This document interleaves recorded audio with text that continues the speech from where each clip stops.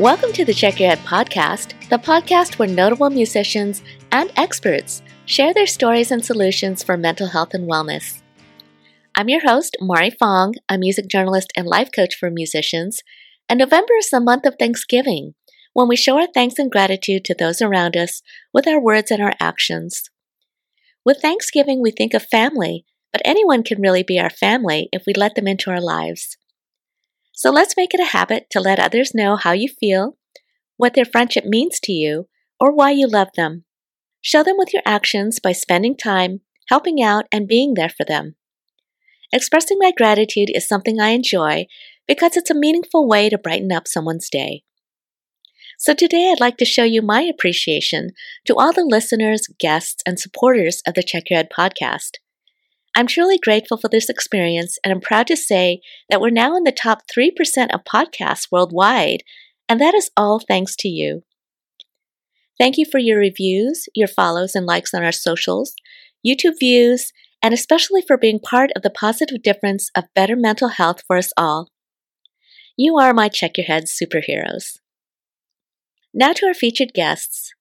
You may have first seen this singer-songwriter and actress on the Nickelodeon series Big Time Rush, or in the HBO series Ballers. But her first taste of musical fame was co-writing Cheryl Cole's #1 UK single, Crazy Stupid Love, and then released 6 EPs of her own music before winning NBC's Songland in 2019.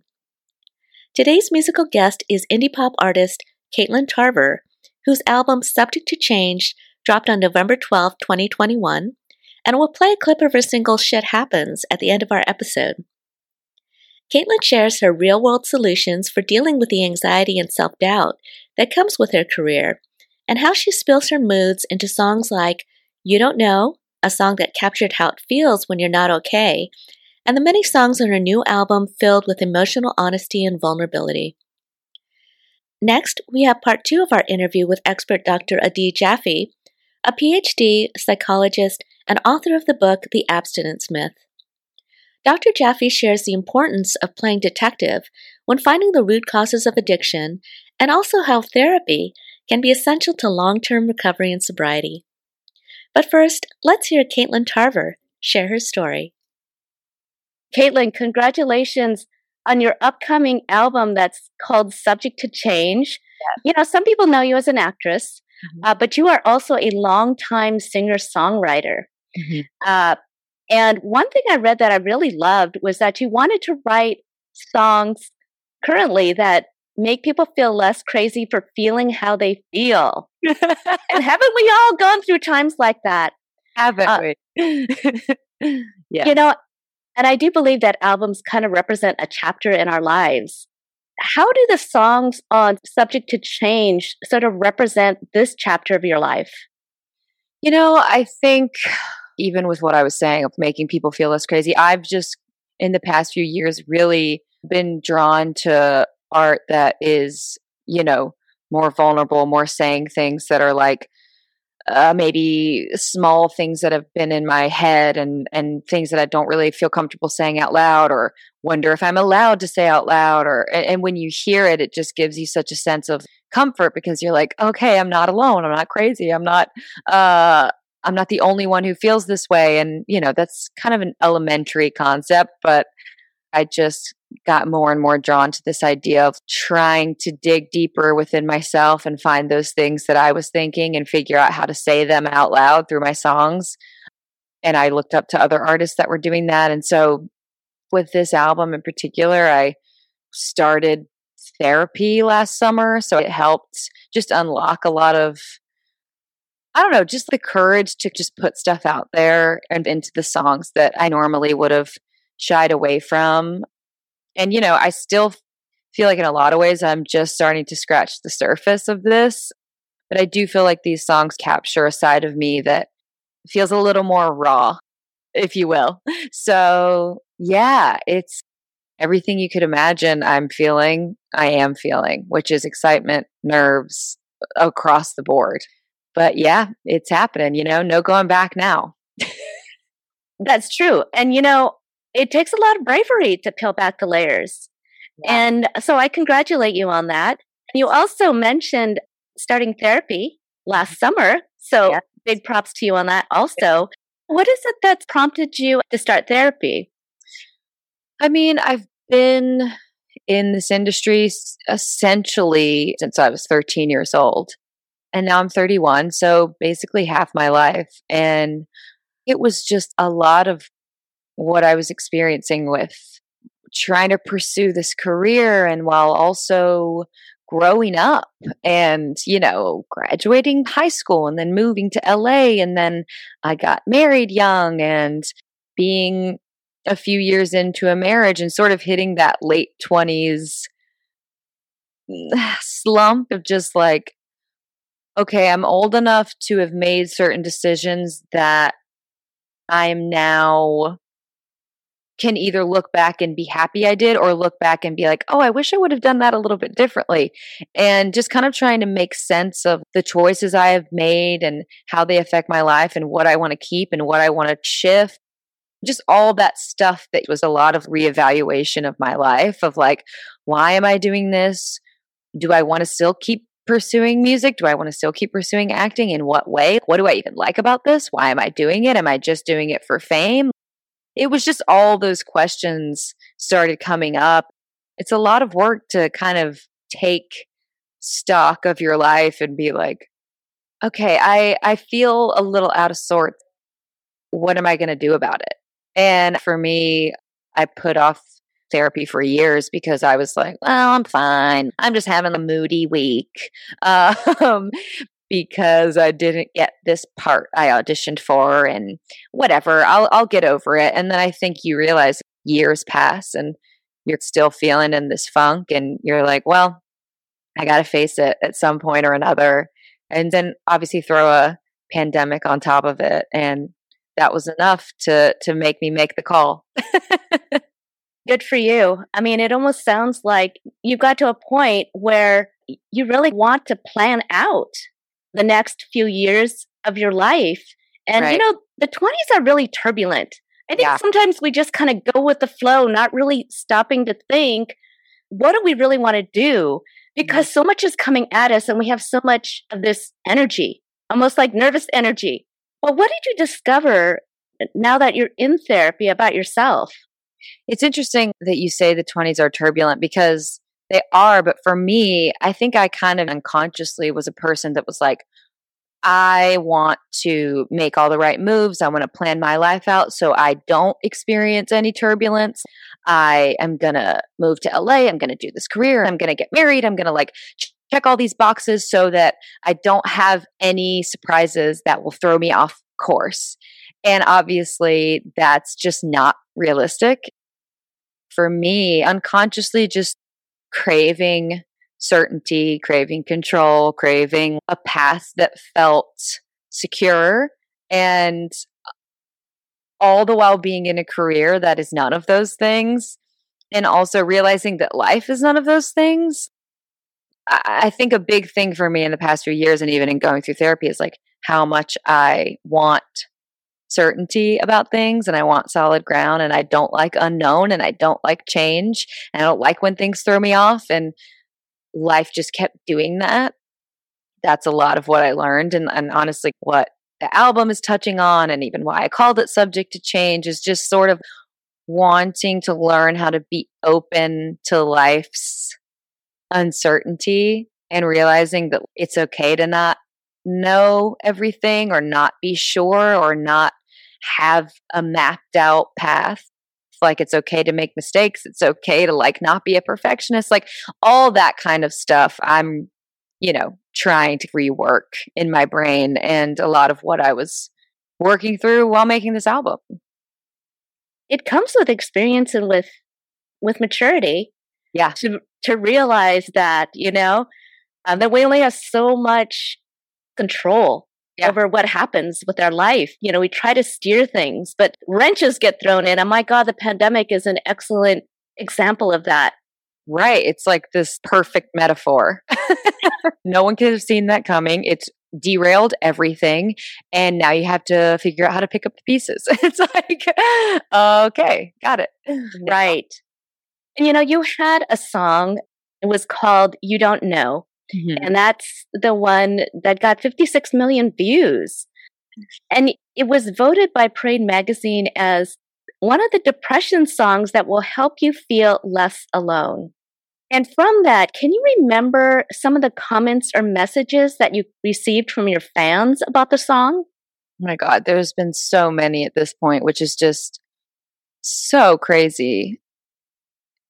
It can be easy for me and all artists to kind of forget like what we're all ultimately after is to try and connect with people and to try to offer some sort of connection through our art and what we write or say. And it can get clouded by trying to measure your success against other people or like how many streams or numbers or popularity.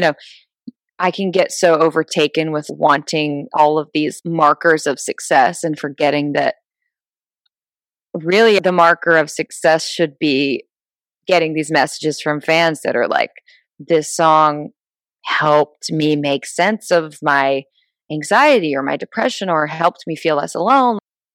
I mean, I've gotten hundreds and hundreds, even the comments on the video, still to this day, they're still piling up of people just saying how much it's helped them.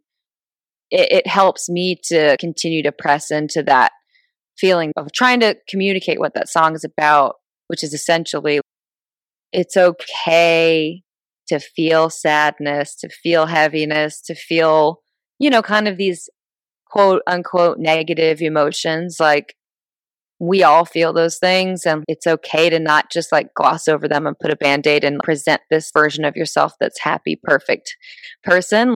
That's what that song tapped into was just, there's almost like a frustration in the lyrics of, hey, like, just let me feel this for a second. I'm not saying I want to live here forever or that I should live here forever, but I don't know. That's kind of the sense that I get when people talk to me about it is like it helped them feel something in a way that maybe helped it feel a little less heavy.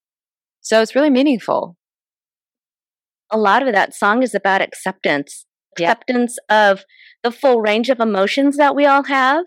Because I do find that sometimes there are certain people that will only accept us when we have the acceptable emotions according to them. And when you approach them and you're honest, they will be like, well, snap out of this, or how could you feel that way when your life is going so good? And all of these comments that can be really hurtful when you're in a bad place. And we all have certain people, special people in our lives where we have that bond where we can be our true selves. Who is that for you? And how did that trust bond develop?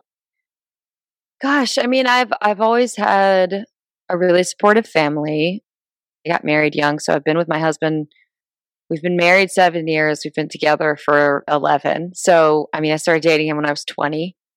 So we definitely have a pretty deep bond of acceptance, and he's very encouraging of me doing exactly what I want to do and saying exactly what I want to say and putting my work out there, which I think has really helped me have the confidence to keep doing it. And I feel very lucky. I feel like I am surrounded by a lot of people who allow me to be myself and have these emotions. You're right. It does make a huge difference when you have that in your life as opposed to not. You just feel a lot safer to have these messy emotions and be able to kind of put it out there and not, be judged for it or feel like you're too much. I mean, a lot of reason of why I started therapy too is like you can have someone that you pay to say these things to. Because eventually your family's like, all right, we get it. Enough. It's hard. But I think ultimately I do feel like I have their support, which I'm really grateful for. You have that song called You Can Fall Apart Too. Yeah.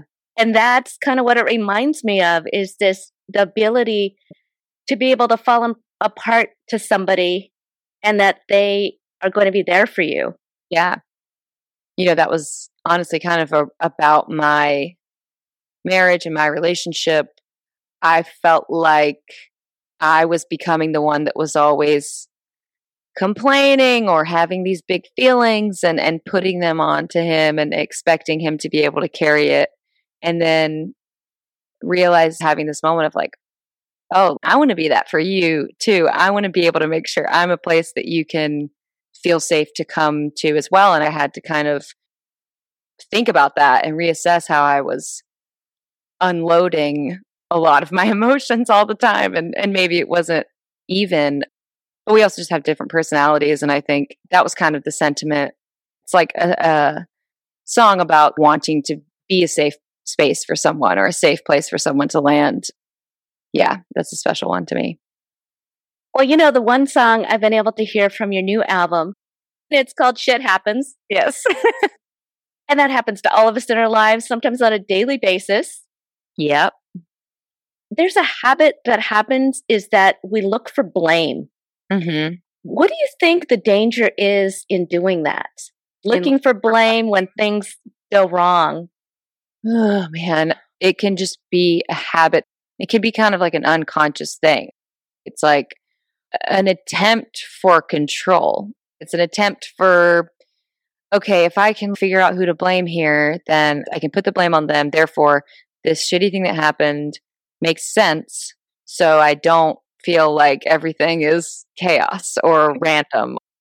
It's one thing when it's like, I spilled coffee on my shirt earlier. It's like, oh, shoot, there's like these lighthearted, everyday kind of shit happens moments. And then there's tragic, awful, horrific experiences that humans face that's what can be really challenging. Like, well, who are you going to blame for this? Because most things like that don't have anyone to blame. And that's kind of the heart of the song, is just talking about that balance of, okay, is it really going to make it better if you find someone to blame? Usually not. For me, it doesn't. I mean, oh, okay, I guess I know now who to blame. Is that really that helpful? With the bigger kind of tragic events in life, most of the time, those have no explanation. And anyone who tries to make it seem like it does is just uncomfortable with the fact that that can happen, which I totally connect to. It's scary to think of things that could happen or things that will never make sense. I feel like I've been chipping away at this message since I wrote You Don't Know, which I wrote a long time ago. It's sort of like this, hey, let's all just not try to gloss over the hard parts of life, because ultimately they can be healing if you face them. I think there's also a bond that happens when we share something really tough about our lives with somebody. And I feel sometimes that it's kind of a special moment when someone trusts me to tell me about that. And when you're going through something with somebody, as trying your best to help each other, it's something that you don't forget, because that person has been with you during the good times, which is easy, and during the bad times, which can be tough. But that person was there. Yeah, they didn't go away. Yeah, and it's so easy to step away. Oh yeah, for sure. It is hard to make it through the times that are challenging, because when you go through a hard time, it's not like you can guarantee you'll have a week where you feel down and then you'll snap back into your old self. I mean, some things linger for years, and I think that's really uncomfortable. It's really challenging to deal with in yourself and with people close to you. But it is bonding, and it almost feels like the point of life to like be there for each other. So, yeah. You started to do these Instagram live streams during the pandemic. Yeah. And they've gotten really popular. Yeah. What was your initial purpose for coming up with this whole idea? Everyone was going live at the time. The pandemic hit, like tours were getting canceled. Everything was going insane. And everyone was like, let's go live and try to talk to each other. Oh, that could be fun. I was putting some music out. I was about to go on tour, and then that got canceled. So it was also just something to do because everything came to a screeching halt. And then I kind of just kept doing it because I was like, well, this is kind of fun for me. I like getting to talk to people. I'm having a good time doing this. People seem to still want to talk to me and people are watching it. So I'm just going to keep doing it. But yeah, it kind of became this really cool outlet for me to talk about creativity and music. And I mean, some of them were really light and fun the whole time. Some of them got a little more in depth. And I got to meet a lot of new people by doing it too, because I eventually ran out of, friends. It's like, oh, I wonder if this person, I like their music or like their writing or whatever, would do it. And so I got to interview a lot of cool people, which ended up in us, now knowing each other and kind of keeping in touch, which has been cool. I was reading somewhere that you were starting to write more songs that have a message, which, shows your depth. I was wondering, with these Instagram live streams, can you remember some of the conversations that had heavier topics, and what were those topics about? I have a terrible memory, but I remember, I'm just a huge fan of this author named Jedediah Jenkins. We ended up having a really cool conversation, and I was so excited to get to talk to him. And I feel like a lot of what he said was kind of touching on a lot of what we've talked about here so far. Like, no one's got it figured out. We're all just kind of learning as we go. I feel like that's just a powerful thing to remember when you're sort of getting locked in a comparison or feeling like you're not quite where you want to be, or you want to get to a certain place and you're hitting all these roadblocks. Like, it can just be a lot to get caught up in. And I felt like a lot of his writing was sort of touching on a lot of these themes of, like, no one's got to figure it out. We're all learning. We're all in process. We're all trying to figure it out, which I'm just always really drawn to people that are open like that and not super certain with, like, this is how it is and this is how things work. Sometimes we get competitive with other people. And then sometimes we get competitive trying to reach the goals that we've set for ourselves, which may not even be realistic, without factoring in all of the obstacles along the way. And that could be frustrating. Sometimes when we go through these obstacles, it's really hard to hear things like, well, what did you learn from that? Until it's way past. And then you're like, okay, now I can finally talk about that. Totally. Yeah. But I do feel like, sometimes these obstacles teach us to go in a different direction that we may not have expected to go to. Oh, for sure. I mean, I think that's such a hard part of life is all the unexpected things that you weren't planning on entering your path, like, inevitably do. And it can really derail you, or you can learn how to roll with it and go, okay, how do I take this and let it teach me something? And eventually you end up in a place totally different that you weren't expecting, but that is maybe more rewarding than the thing you had set out to do. I'm really trying to remain open. I think it's so easy to have a one-track mind and be like, this is what I'm after. This is what I'm trying to accomplish. And I'm going to do anything I can to get there. And yeah, you get competitive. You get obsessed with these very specific markers, and they never feel as good as you think they're going to feel. And then you get there and you're like, I did it. And then you're like, what's next? For sure. Or you don't get those markers, and it's really disappointing, and it makes you really down on yourself and have to deal with those emotions coming up and these feelings of inadequacy and self-doubt. It's funny what you said. It reminded me, like, I always get a little frustrated with people coming on and talking about their success stories. Everyone comes on and, I didn't think I was going to get to this point, and then right when I gave up, I got it. And it's just sort of creates this feeling of, wait, okay, so what? It's always easier in hindsight to, like, share your success stories. I think in general, things rarely turn out exactly how you expect they're going to. And that can be really disappointing and really hard to deal with. And I think it's hard to talk about because it's like, well, things aren't going bad. They're just different than what I thought. And it's hard to know how to deal with it. Yeah, just having the flexibility to kind of go with what's going on and maybe try to turn it in your favor. It comes with maturity and with experience. Yeah.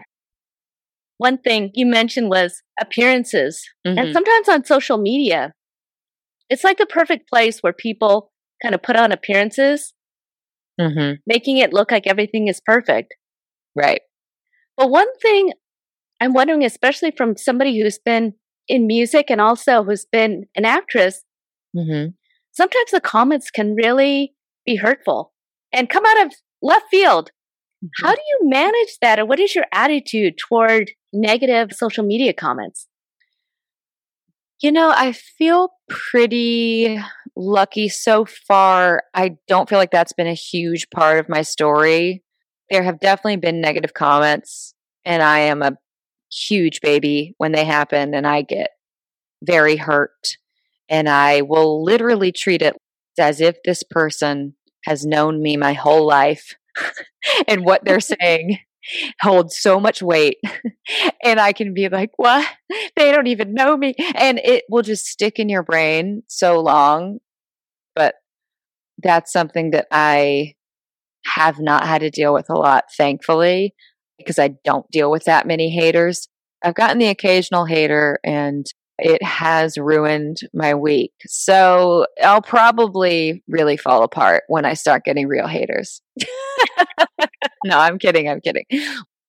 But yeah, I hear bigger celebrities talk about haters and negative comments, and it really is so hurtful. Like, I do think it's just so interesting how some people can get behind a screen and say things so mean and negative towards someone they've never met, even if they are famous. It's cool for celebrities to come out and be like, hey, we are actually just human beings, and we are very fragile and sensitive, just like you are. So this is hurtful. Yeah, I think you're right. People don't think maybe that person is going to read it, and it's maybe their way of venting in some way, but it could be very harsh because it's completely unfiltered. And when we talk with people like on a regular, normal basis, no one will say something like what is said in social media. So it's kind of just an unrealistic medium, I suppose. You have to kind of do your own assessment of what you can handle. Because for me, and I'm not good at this, by the way, I hardly put any restrictions on it because I'm addicted. But when I wake up and I start scrolling and I see something that set off something in me that's made me now feel bad about myself, and then I'll take that, I'll try to brush it off, but I'll sort of be irritated. And I'll be like, why am I irritated? It's always kind of tracing back to something that I saw that then made me compare myself to them and compare my path to them. And now I'm somehow thinking that my whole trajectory is doomed. And I'm like, what? How did this happen? I'm exaggerating slightly, but it is such a hard thing to know how to balance. And I mean, I can't imagine growing up on it for my whole life, like kids today, having to deal with social media and the effects of it and the ramifications. It's a lot for me to deal with as an adult. George Clooney said something once. He said his father said, when they say really, really great things about you, just kind of take that with a grain of salt. And then on the flip side, if people say like really horrible, horrible things about you, just take it with a grain of salt, because maybe you're like somewhere in the middle, but yeah, exactly. Just try to have those comments, maybe not take them as seriously as we could sometimes feel them. Right. Yeah, for sure. One thing you said was you talked about spiraling, and usually can be compared to when you talk about anxiety. Mm-hmm. And then there's also depression. Mm-hmm. Do you feel like you have experienced either or any of those during your life or career? Yeah, I think so. I think definitely recognizing that habit of spiraling and creating scenarios, naming that as anxiety was helpful for me because sometimes the perception with mental health, with anxiety, with depression, it can be like very real for some people, like depression. I can't get out of bed. I have no motivation.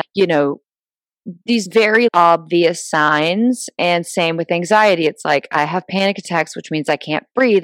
So I wasn't relating to any of those. So I was like, well, I guess I don't deal with anxiety. But then sort of seeing the patterns in my life. Oh, like I tend to do a lot of projecting what is going to happen in the future and trying to find all the ways that it's going to go wrong, or it's going to be hard, or I'm not going to get what I want, or I was experiencing anxiety, and I still do. Being like, oh no, that is anxiety, was helpful for me because it was, oh, okay, that's not just a bad day. That is a form of anxiety, spiraling and going out of control in your head into all these scenarios, and all of a sudden you're convinced that all this bad stuff is going to happen, or you've made every wrong choice in your past, and if you would have done it differently, you would have ended up somewhere differently. All those kind of mental things that I deal with, I definitely view as anxiety, and it's hard to get a handle on it. It's interesting that you say that about musicians dealing with this, because this is something I've been talking with friends about lately. Is I want to put everything I have into the music, into the songs, into my work, and create something that I feel great about. And to do that, you have to go so far and put all of your energy and, bleed for the art. And then you're supposed to just let it come out and, okay, well, hands off. Like now I just detach from all of that, and I just am fine with whatever happens. I'm easy breezy. Like I don't even care. That's so unrealistic. I don't understand. And now you're getting an earful of me in a therapy session, but it's just interesting because so much of the music we love and the art we love came from, putting a lot of hours, a lot of work, a lot of tears and sweat and all the stuff. And you're kind of offering up your heart on a platter for everyone to have an opinion about. I mean, it's hard to talk about this even now. I'm like, oh, wow, hard life. I'm getting into the head of a listener being like, oh, what a tough life. You have to make music. But, it is tough. That is the misconception that from the outside, people say, oh, wow, look at you. How sad. But it's tough because, I used to interview also for film, actors and actresses, and oftentimes it almost sounded like they had more of a prepared speech about what the movie is about, their character. But with music, it was different. Music is, every part of that is you. Yeah. The lyrics, the melodies, the stage performance, everything. You are laying yourself bare. Yeah. And it means everything to you. And that's why I love interviewing musicians, because of that. But on the flip side, when things don't work out, especially if you're like a perfectionist, then it hits a little harder, right? It hits harder. Yeah. It's so personal. Because you're like, oh, you hate me. All of me you hate. So thanks so much. No, it's a hard thing to handle at every level. Maybe you've reached the height of success and you've played this arena and you're like, wow, I really did it. I think there's still probably, and if not even more, of a nagging feeling of just like, what now? That's just kind of always there, even if you're not a musician, even if you're a person. I just think that's such a human thing with music and making something and putting it out there and wanting it to be received in a certain way. And then if it's not, it's hard not to take that personally. Well, I'm glad that you don't have any haters, though. So our podcast also is about solutions. You talked about therapy, which is really good. But what are some things that you do on a daily basis for self-care, for your mental health? I am a very extroverted person. I get a lot of comfort out of talking to friends, hanging out, going out for a drink, going out for a dinner, hosting a party, having people over. That to me, I've realized because I was like, yeah, what is self care for me? Do I want to go get my nails done? Not really. Do I want to get a massage? I mean, sure, but I don't really want to do it. Like a lot of times, what I wanted was to hang out with people and to remember, oh, yeah, my music, work, all that stress is not the end all be all in my life. And my life is about the people in it and being there for them and just sort of having real people in front of me in real life and reminding myself of that helps me snap out of that spiral sometimes of what's going to happen, what am I doing? It just helps me get out of my head and into just enjoying life. So that's a lot of what I do. Or I'll go on a walk, I'll get out of the house. I mean, it's so hard not to talk about pandemic life because that's been our last year and a half, which really threw a wrench into being able to hang out with people. So as you can imagine, it was pretty tough. But going on long walks, I'll listen to a podcast or I'll listen to music or I'll journal. You know, anything that can get me out of my head is pretty helpful. And a lot of times that means either processing it out loud with someone who I trust or physically moving my body. Like I don't get a ton of relief from being still. Not that I don't like a massage or something that a bath, but those are some things I like to try. But I'm also an extroverted person, so if you're an introvert, it's maybe not for you. Before the pandemic, I realized how much I got out of the house, sometimes just to escape the thoughts that we could have when we're just by ourselves. Exactly. You know, then you're just okay. But one thing you mentioned is journaling. And journaling is something that helps you focus and also kind of review your day or whatever it is. Tell me about that. What do you do with your journaling? I mean, I go through spurts of journaling. Like, I don't want it to make it sound like I'm so good about it and I do it every single day. I don't. But when I can set aside time to do it and actually make myself do it, it is a nice way to just get whatever the mess is in my head. When I put it out on a page, it's like writing songs too. It helps get it out of my head. And then it either just lives there or it becomes a song or it helps me sort of get to another place with whatever the worry is I have most of the time.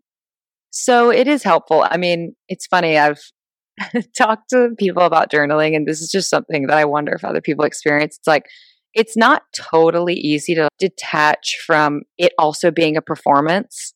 Like, this is actually crazy because you're like, what if someone finds this and reads this? What are they going to say? I can almost censor what I'm writing in a journal sometimes because what if I die and someone picks it up and reads it? And what are they going to think? And are they going to judge me? I'm literally going to be dead. Why do I care? I just thought that was hilarious. I was like, I seriously think that's the big fear. Like somebody breaking into your diary. That's what it is. It's a diary. I know. And I can eventually get past that fear out of necessity of needing to do it. But yeah, every time I'm able to write it down in some way, even if it's just in my notes app, it's usually helpful in trying to process it. Yeah, I do think that's true. Yeah. It's funny how when something comes out of your head, whether it's your words or words on a piece of paper, that you could stop thinking about it. Yes. You can kind of stop thinking about it. I don't know if it makes you stop thinking about it entirely, but at least helps you get to a different place with it. So you're not obsessing over the one detail that you've been playing on loop in your head for however long. You know, one thing I wanted to ask you about perfectionism, because this is a theme that's come up with some other musicians. And I get like that myself. Do you feel like you ever put that on other people? Gosh, I feel like most of my perfectionism is all directed at me. I feel like I could probably cut other people a ton of slack and be like, oh, it's fine. You're only human. Don't worry about it. And then if I do some sort of misstep, it's like, how could you do that? You're an idiot. All the bad talk is directed at me and all the pressure is put on me to be perfect. I don't know that I put that on other people unless it's someone really, really close to me. I don't know. That's something to think about for sure. I'll be directed at me myself, which is not good. Well, you want to treat yourself like your best friend. I'm trying to, but that's really hard. I know, because sometimes it's automatic, or we've been doing it for so long. Yeah, it's kind of like that blame thing. Well, as long as there's someone to blame, even if it's myself, I'll take it. Well, Caitlin, you have been very open and honest. Is there anything else that you would like to say about mental health or about your music? Gosh, I feel excited about the album and just excited at people to get a chance to hopefully know me a little bit more deeply than they have before. I'm excited to share these songs. And yeah, hopefully by the end of this, I'll have some haters. Maybe I'll become one. No. I get it.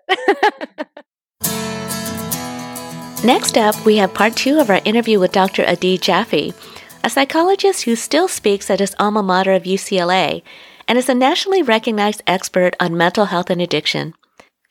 In part 1 of our interview, Dr. Jaffe shared his own story and techniques from his book, The Abstinence Myth, a new approach for overcoming addiction without shame, judgment, or rules.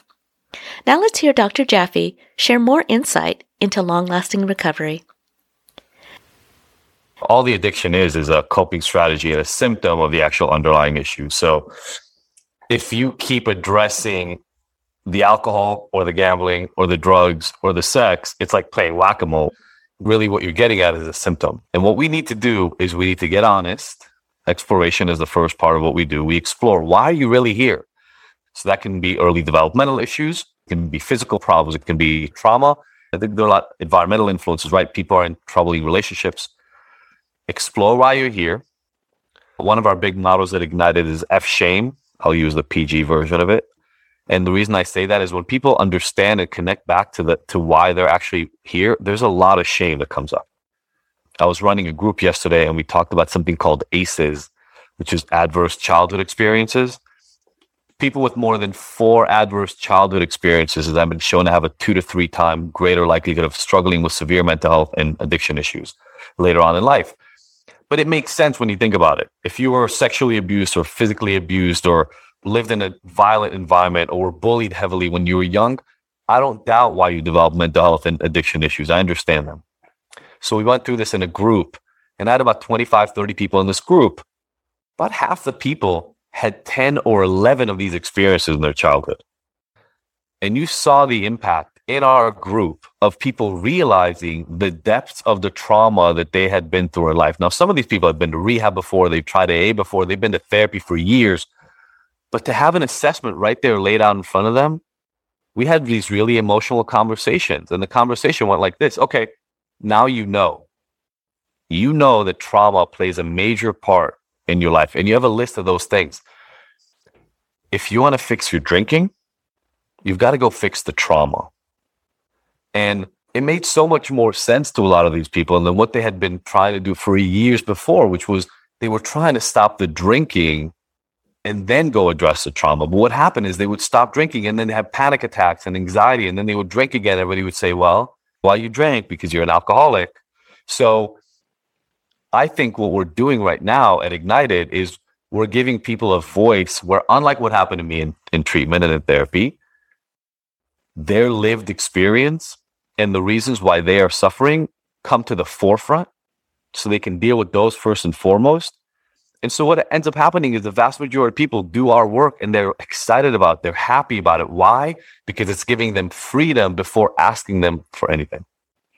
So it sounds like the psychotherapy part of your program really is more of the focus, whereas kind of talking about addiction, it's like a symptom to the core problem, and the core problem being having to deal with issues, which can be, like you said, it could be trauma, but it can also be something biological, let's say something physical that's happening. I know like thyroid conditions can cause mood disorders, different hormonal changes can cause mood disorders. You're talking about labels that cause shame. And the thing is I think because people may not understand about mood disorders or about addiction, that people might say, okay, I'm an addict, but they might be sober for 28 years. And maybe that label is uncomfortable to wear for 28 years. But I do think it's great that you're going to the core of the problem, because that's really where it all starts. And oftentimes doctors don't even take the time to find out what that is. They just want to give you like a quick fix to fix the other symptom. So for instance, you were talking about physical aspects. Like I found out I had Hashimoto's, low thyroid activity. And I was coming to my primary physician, who I'd known for years, by the way, and was saying, look, I don't know what's going on, but I wake up and I'm tired all day. Even if I get 8 hours of sleep, I'm tired all day. I have no motivation. It took him 3 years to find this low thyroid function, which was, by the way, really upsetting. I was living with it before I came to him. So 4 to 5 years that I'm living essentially feeling depressed. Yes. And I totally agree with you because, I had hormonal issues. Not one doctor or psychiatrist talked to me about that while I was going through menopause. They knew what my age was, never brought that up. And I said nothing specifically sad or traumatic is going on in my life currently, or even so much in the past. I mean, so I was confused. I had to play detective to do that. And that's it. It's like if you have this thyroid condition that's causing you depression, all the counseling in the world is not going to make a difference unless you find out what that biological reason is. We talk about nutrition. We talk about exercise and movement. We talk about thyroid and other hormonal functions. I think part of the big things we do for people is we help them stop having to play detective. And we say, look, here are all the things that we've seen create an effect.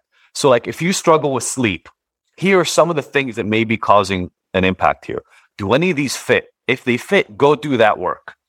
But some of it is nutrition. One of the craziest things, and to this day, it makes me laugh, right? You'll go to an AA meeting and like everybody's smoking and everybody's drinking or everybody's vaping. No problem with that, apparently. It's going to disturb people's sleep. It's going to cause them anxiety. It's going to cause adrenal fatigue and make their body feel tired all the time. But that's fine. Just go to another meeting. And so I tell people all the time, I say, look, if you consume a lot of sugar, that's going to cause mood dysregulation for you. So if you're feeling down and sad and distressed and upset, play around with sugar intake.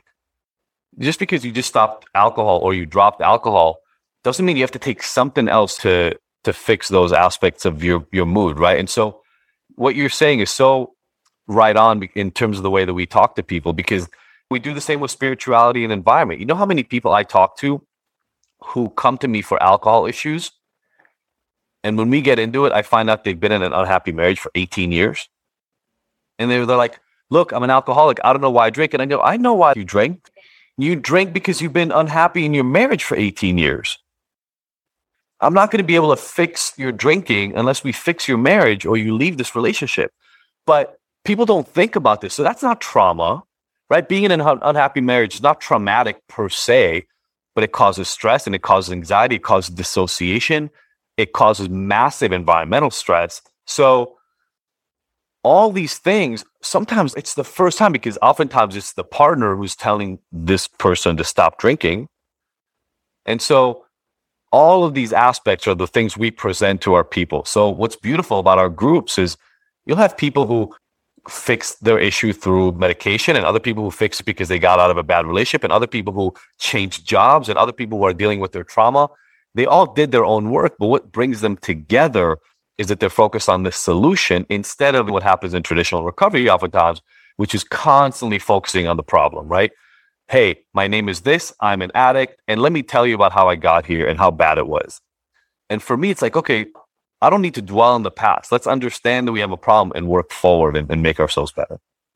Yeah. And also finding out what the problem is a huge thing. And there's a lot of trial and error. And then also a lot of introspection. that sometimes it's hard for people to kind of look at themselves or even talk about what happened in the past that they're still carrying. But I do think that's a really important service, because that whole journey, that whole trial and error period to find out what works for your body, what works for your lifestyle, what works for your personality, it takes a lot of time. And that's the time that some people can lose their lives. 100%. And that's why I'm against making people feel like if they had a drink, they failed. Whereas if they were sober, they succeeded.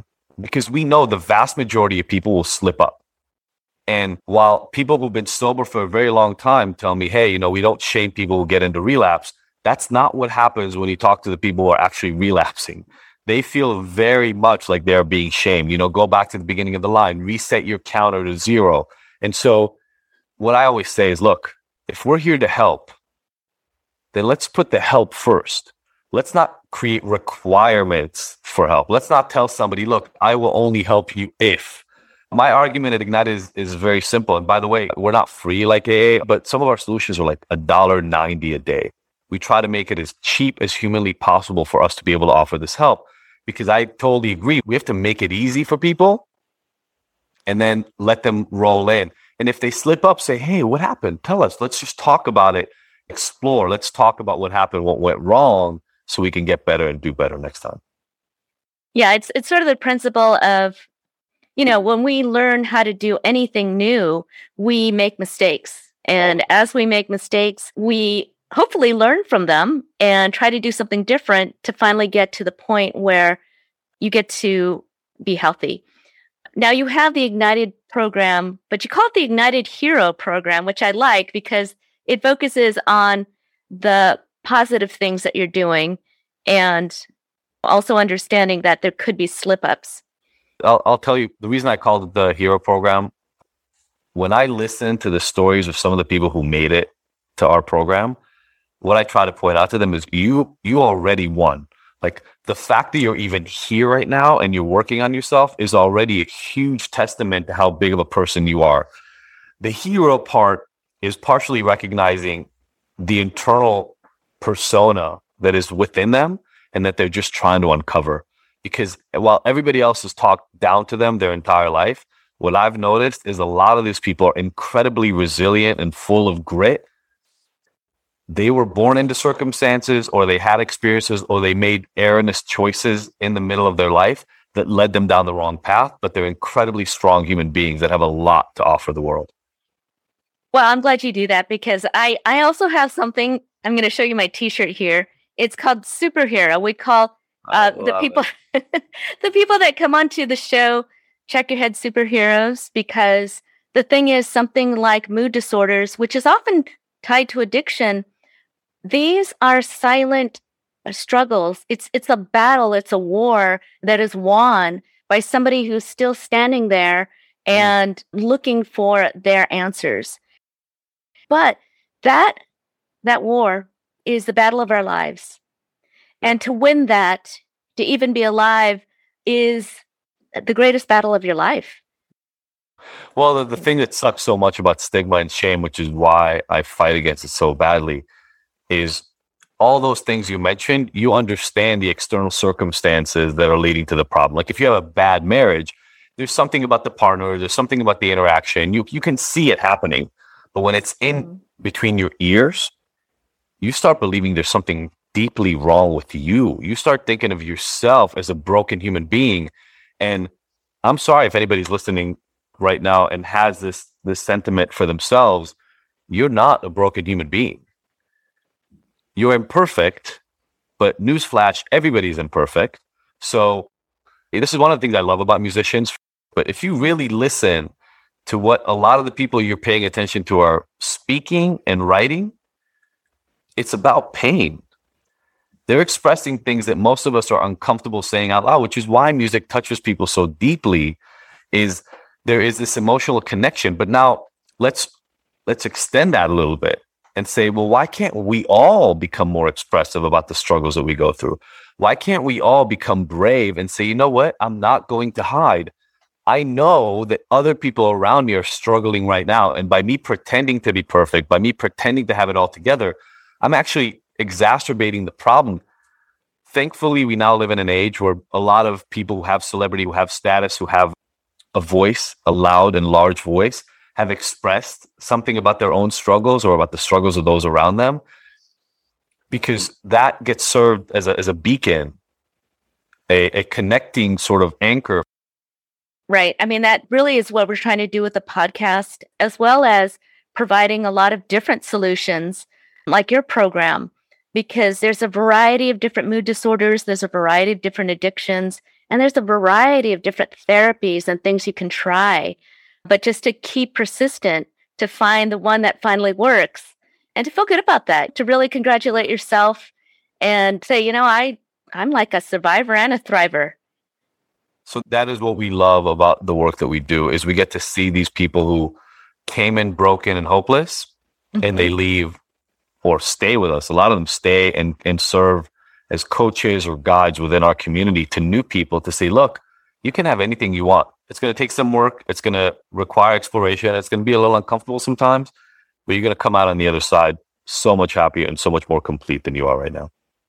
Well, what is the joy that you feel right now that you look back from where you were and who you are today? Because I really think that that's important for people to realize that once you get to the other side, that there is a joy and a contentment that is so different from when you were using. So I have a practice of gratitude every morning. And the number of things that I'm grateful for and that bring me joy would be hard to count now. I write 3 to 4 to 5 of them down a day. But I have 3 amazing children. I get to cuddle and read to my 3-year-old and listen to her asking for me when she wants me instead of her mom. I get to go snowboarding during the winter with my boys who they love it. I coach my son's soccer team. I get to have conversations like this and help hundreds and thousands of people every year around addiction and some of the same struggles I had. I get to travel. I get to read amazing books. I get to eat amazing food. I mean, there's so much to enjoy in my day-to-day. The shift just moved from the old version of me and instead moving towards a new place where I can say to myself 2 things at the same time.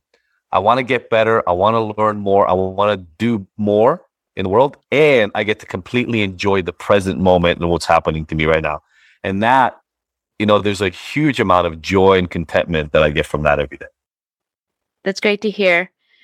Well, Dr. Jaffe, is there anything else that you'd like to say about addiction or mental health or about the Ignited program? I'll just say, look, if you're struggling right now, let me just be very clear. There's a solution out there that'll work for you. You may need to look a little harder and you may need to dig a little bit deeper than what everybody else is talking about to find the solution that is right for you. If what I'm talking about sounds anywhere near familiar or something that you'd want to try out, we have the Ignited podcast, and that's spelled IGNTD. And if you go to ignited.com, IGNTD.com, not only do we give 2 weeks free of our help and so much in the podcast and so much support in that way, we also have a free 7-day sober experiment that people can take on to uncover some of these underlying reasons. So that is videos where I walk you through every single day of how to get under the hood and understand what it is that I'm talking about. So that's completely free. And in general, just reach out, right? This is my purpose in life. This is what I do now. And so if there's anything that I can do to help, just know you never lose hope. There's always hope that you will find the set of tools that'll help you. A big thank you to our musical guest, Caitlin Tarver, and our mental health and addiction expert, Dr. Adi Jaffe. For more information on Caitlin Tarver and to purchase her new album, Subject to Change, visit CaitlinTarver.com and be sure to catch Caitlin on tour with Johnny Swim starting December 7th, 2021. Follow Caitlin on her socials at Caitlin Tarver and at Caitlin Tarver Online, and stay tuned to listen to a clip of Caitlin's single, Shit Happens, at the end of our episode. For more information on Dr. Adi Jaffe, visit ignited.com, that's IGNTD.com, and follow Dr. Jaffe on his socials at Dr. Adi Jaffe. If you'd like to partner, raise funds, or give feedback on the podcast, email us at checkyourheadpodcast@gmail.com or visit us at checkyourheadpodcast.com to find free and affordable mental help. So until next time, be brave, ask for help, and be persistent in finding the mental help that you need. Let me save you the suspense. Sometimes shit just happens. You might get cheated, get lost and defeated. Find yourself looking for the cause of your pain. But there's not always someone or something to blame. Sometimes shit just happens worse than you can imagine. Check Your Head podcast is kindly supported and partnered with Sweet Relief Musicians Fund, DBSA San Gabriel Valley, Earshot Media, and Lemon Tree Studios in Los Angeles. Visit checkyourheadpodcast.com, where we have over 100 solutions for mental help. Be our friends on social media at Check Your Head Podcast. Watch us on YouTube and support us with a kind donation on checkyourheadpodcast.com. Check Your Head Podcast is sponsored by a 501c3 nonprofit, with all donations being tax deductible. Thank you for your support, and thank you for listening.